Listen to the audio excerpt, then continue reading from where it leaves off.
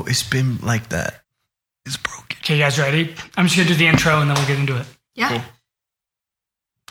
Hey, everybody, and welcome to Behind the Rise. We're here today with the band Downriver. How you guys doing? We're doing good. Yeah, doing good. So, let's just start out by doing an introduction a little bit. So we'll just go down the line and just kind of introduce yourself and what you do in the band. All right, I'm Zach Spire. I play guitar and I sing sometimes, do backup vocals. I'm April Adamson, and I am the lead singer. And I am Theo's sister. I'm Theo Adamson. I play the drums exclusively. And I'm Nate Kriz, or Krizmowski. I play the bass in the band, and that is all just the bass. Just the bass. Come on, bass is more important than that. Only the rhythm section. Yeah. So tell me, you guys are Downriver. How did you come up with that name? Not to get copyrighted or anything, but it's the name of one of my favorite books. Okay. So, yeah, I just like the name. I don't think they're going to copyright. Yeah, I don't think they'll come after you. And then Heart's like, nope, not allowed. And then what would you guys say is, like, if you had to describe your music, what would you say? I know that's hard for musicians to say that, like, to fit into a genre, but do you have bands that you think you're similar to, or people that you think that, if someone said, how would you describe your music, what would you say? I mean, like, personally, I get compared to Taylor Momsen, like, all the time. Really? Yeah, like, constantly. So She's from The Pretty Reckless? Is yeah. that what it is? Okay. So I feel like out of default, I have to say that. Did you know that she was in the Grinch movie? Yeah, Cindy Lou Who. She's Cindy Lou Who. Yeah. I know, What? that's crazy. Nice. Yeah. I didn't know that. I actually did know that. No. So is that the kind of music you guys do? Like, do you do like Pretty Reckless type stuff, or is it? It's a more little. mellow I think than it's a that? little heavier. Oh, Yeah, I definitely sing a lot heavier. Is it metal? Is it hard rock? Definitely hard rock, I'd Yeah. say. Yeah. I'd say instrumentally Not we're a lot quite like Led Zeppelin. Okay. Oh, cool. So kind of blues influence there as well. Yeah, Yeah. definitely, for sure. Awesome. How'd you guys all meet? Well, I mean, besides the siblings, I can probably Yeah. figure it out. Yeah, how'd you guys meet? Well, I met Zach through a mutual friend who hooked us up, and we were in a band called New Limbo for a long time. And then I met Nate when I was very young. We were like 15, bro. Yep. Yeah, like 15. Just through like Facebook, kind of.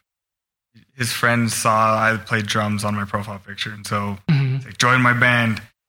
And then we each had our separate things, and then, you know, we weren't doing any of that anymore. And then me and Zach wanted to start a band, and we got my sister on board as the singer, and we were like, we need a bassist. And I was like, I know this great bassist. And then it all came together. Sweet. And how long have you guys been together total? It was a year in August. So, A year in August, so yeah. pretty new. Have you guys had opportunities to do a lot of shows then? I mean, unfortunately, we've been not playing longer than we have been playing because of the virus. Yeah, so, for sure. Just a good time to get things smoothed out, probably. and Yeah, I recording mean, or we were whatever. playing a ton before, though. We had a lot of shows. We had to cancel so many shows. It's still so sad. Where would you play? We played a lot at like Third Space and like a bunch of random places I've never heard of in Salt Lake. And to Like house Rise. shows. Are you guys Rise. from Salt Lake County or Utah County or Utah County. Utah County? So did you play mostly down here then, or Played a lot. Mostly, Kinda but we mix. started to get a cool following in Salt Lake. have you played at Kilby Court before? You heard of that Not in place? this band. Oh, this Okay, Yeah. Kilby's cool. Yeah. Kilby's really cool. played like the Gold Blood. Yeah, Mhm. the Oh, yeah. lounge, urban lounge. I mean, not the lounge. Urban Yeah. lounge is a fun place. Mhm. That's cool. So what are your goals then? Like as a band, is that a broad question? I mean, I feel like right now it's just getting everything released and then touring as soon as we can. Mhm. Yeah, mostly It's- just waiting on everything opening back up, I guess. Yeah. You know, kind of. We're trying to stay productive though. You know, Yeah. like we're trying to write a lot and keep recording. So is that then what you're doing during COVID? Are you guys spending a lot of your effort recording and writing new stuff? Actually, when COVID very first hit, we headed over to June Audio and recorded our album. Oh, wow. And we've just been working on getting that done, which we just released 2 singles, Witch Doctor and Upside Down. And the rest is pretty soon to come. Are those on Spotify then, or probably everywhere? Yeah, so they're on everything. Mm-hmm. Yeah, wherever you listen to music at, yo. Yeah. Is it easy to find on those things? I know Downriver can maybe be a pretty generic name. No, actually, the only thing we have come across is, and on Apple Music, is it Apple Music where it merged our account with another account? Oh, interesting. So but you can still find our stuff pretty easy, but there's other random songs that aren't ours, but it's under the same account. So the band from 2010 or something. Oh, okay. Yeah. No, even further back than that, I think. Yeah, some old guys. 06 was so long ago. I mean, I'm pretty old. So. I was in high school in 06. So at June Audio, was it Scott Wiley who did it? Or, it was? Mm-hmm. Cool. Mm-hmm. Which studio space? Studio room 1, room 2. Yeah. It was 1. Studio room 1. Cool. Oh, yeah. That's sweet. I love, that's the new June Audio. I don't know if you've seen it. Yeah. Mm-hmm. Yeah, it's a cool place. It's got great vibes. I mean, the mood lighting that they threw on, that was kind of sick. There's a ton of cool studios in the area. Mm-hmm. There's one called Noisebox that has, neon lighting everywhere. It's super cool. The live room's amazing there. Mm-hmm. That's cool. That's sweet. Tell me about your recording or writing process. Do you guys come together as a band and be like, hey, I have an idea, let's play this out? Or does somebody come with a rhythm and then you just build it from there? How does it look for you guys? Yeah, we usually start with the riff. A lot of the time it's Zach that comes in with a cool guitar part. We'll just kind of build it up as a band and structure it and just kind of formulate a song from there. Yeah, it's a very collaborative effort for sure. Mm-hmm. Yeah, we jam it out over and over, and we kind of figure out how long we like certain parts, what someone else is playing we want to keep, and we just kind of jam it out until it becomes structured. It creates itself.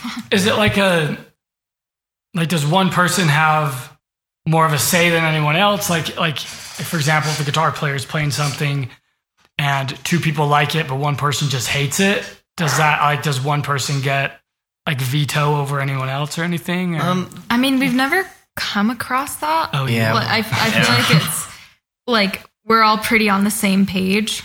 Yeah, we try to reach more or less a consensus between what sounds good and if we ever have anything to say to anybody, we just approach it as constructive as possible. You just realize that it's nothing personal. Yeah. Mm-hmm. We've had talks about being as objective as possible. Yeah. Right. Yeah. So I'm in a band too, so I totally get that. Yeah. And I've been in some bands where you have to it's walking on thin ice trying to tell somebody dude, it's not you. It's just I don't like what you played. So but I'm sure you guys probably don't have stuff like that. Is there ever times when somebody comes up with something and you just hate it, and then how does that happen? Have you guys come up with that at all? Or I'm gonna be honest, I hated Witch Doctor when Zach first wrote it. And then I think it was more in the production part when I started to hear it as an actual song that I started to like it. But I had a really hard time writing the lyrics and stuff because I was not into it. Didn't connect to the song at all. Yeah. So that's a good transition, I guess. When I guess lyrically, do you have a theme that you guys usually write about? Are there certain subjects you like to touch on, or is it just kind of whatever speaks to you, whatever comes to mind? Yeah, kind of just whatever comes in mind. I'm also I grew up writing and stuff, so I'm kind of visual, so I like to tell stories and stuff, songs that have meaning are kind of my thing. Mm-hmm. Do you have lyrically, is there a band that you feel like you could compare to or you'd be similar to that way, or? I don't know. It's hard to compare yourself to the greats, For sure. Well, for example, you have very linear writing, where somebody's verse, chorus, verse, and it's like, a subject. We said it was a story, like Bob Dylan does a lot of stories. So obviously I don't think you guys would compare yourself to Bob Dylan musically, but yeah, so I don't know. Yeah. Well, my favorite artist is Dio. So Really? I think, he has like very visual, very powerful lyrics. And I think I like try and imitate that as much as possible, So you're wearing a Black Sabbath shirt. Are you Yeah. are you Dio Black Sabbath or Ozzy Black Sabbath? I Or mean, both? they're different bands to me. Okay. They're completely But different. you can respect the Dio Black Sabbath. Oh yeah, for sure. It's like Van Halen, and then Sammy came in. It's Van Hagar. Oh, Van Hagar. I actually really enjoyed Van Hagar, to be honest. I agree. I enjoy it too. They actually, I mean, Weirdos. it's just a totally different band. you have to completely, right? be open. You can't just be like, no, I don't want the new. You have to be sure. open to new ideas. And new sounds. sometimes the news not great, right? But I only liked Sammy Hagar in Montrose. Sorry. hey, don't apologize. Montrose is cool. He's a good guitar player. So do you guys individually, I guess, so we talked about, maybe influences or whatever, but is there influences that you guys individually bring into the band that you feel like kind of, shows in your music or just in general, maybe? Start over on the left. Yeah, it's like Nate talk. I mean, I grew up listening to a lot of like Primus. I definitely really like Les Claypool's bass style. I don't feel like I bring a whole ton of that, but I definitely try to. Okay. Like chords and stuff, or yeah, I'll do a lot of like thumping and Cool. things like that. Well, I grew up with a lot of Rush. This is why I started playing. And so I feel like, for a lot of our songs, I try and, because he really like composes on the drums. Yeah, a very musical drummer. Yeah, so I try and bring a lot of that in and like his precision and stuff. And I also, like, it's weird, like on certain songs, I kind of flip to try and be more of like a groove, like John Bonham, just groove bass. So yeah, I feel like that's what I bring. I mean, I feel like vocally, like one of my biggest like influences, besides Dio, is this band called Hours. Okay. And I don't know, I probably not a lot of people have heard of him, but my high school teacher, Nate Pfeiffer, introduced me to him. And he's just like incredible the way that he approaches songs and songwriting. I feel like just like that band alone has made me like take a whole new look on songwriting and like how it can actually like build the song, So I really like playing with structures and like, like different ways of writing songs. I think that's really cool. Sweet. With my guitar playing, what I really like to bring to the table, I have a ton of influences from Carlos Santana, Jeff Beck, and Jimmy Page. And I kind of play around with those and bring almost an amalgamation of that to the band. And 3 great guitar players. So yeah, like being able to have so like blues and hard rock. Yeah, pretty kind of much mixed together. Yeah. And then having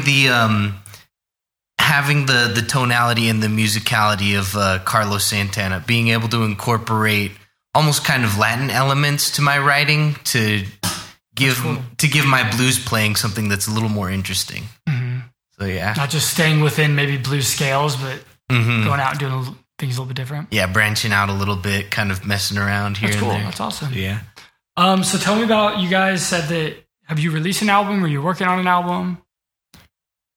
So it's almost done. We're just waiting for a few finishing touches. We still need to decide the cover and just some last minute stuff, but it's going to be out as soon as we can get it out. We're trying to wait, just kind of hoping that we could have like a big release show, but the virus just kept getting worse. So we decided we're just going to release it and then just keep making music because we don't want to like just keep waiting forever, For sure. So that's another thing. There's a lot of people that when releasing music, especially in today's modern market, you want to be releasing things fairly frequently, right? Yeah. And so there are people that even just on the podcast have talked about they're going to release an album, but they're going to do like one song from the album like every 2 weeks or something, and I'm just going to do the entire album that way. And like, so there's a bunch of different approaches, obviously. So I'm just always curious to see how people, do that or whatever, just see what people do with that. So that's interesting. How long's your album? So it's 9 songs, 2 of which we've actually never played live before, which is kind of weird. Just kind of constructed in the studio? Or? Yeah, because we just couldn't play live at that point. Gotcha. At the time we wrote it. So are they all like long form songs? Like, are they pretty standard 4 or 5 minutes or? They stay typically within about 3 to 5 minute range. 5 minutes. So keep them short and sweet. Cool. That's awesome. So the singles that you guys said you have 2 singles out, right? Yeah. Are those part of the album or are those separate? They're part of the album. They're part of the album. And what's the album called? It's going to be self-titled. Self-titled? Cool. Is it going to be actually named self-titled or just Downriver? Yeah, just Downriver. That's cool. Just Downriver. Downriver self-titled. I think there's been a band that's done that. I think I've seen that before. So let's see. So tell me, so if you guys had like a dream, I know we talked about like goals or whatever, but I mean, are you guys planning on just going as far as you can? Like what does the future of Downriver look like for you guys?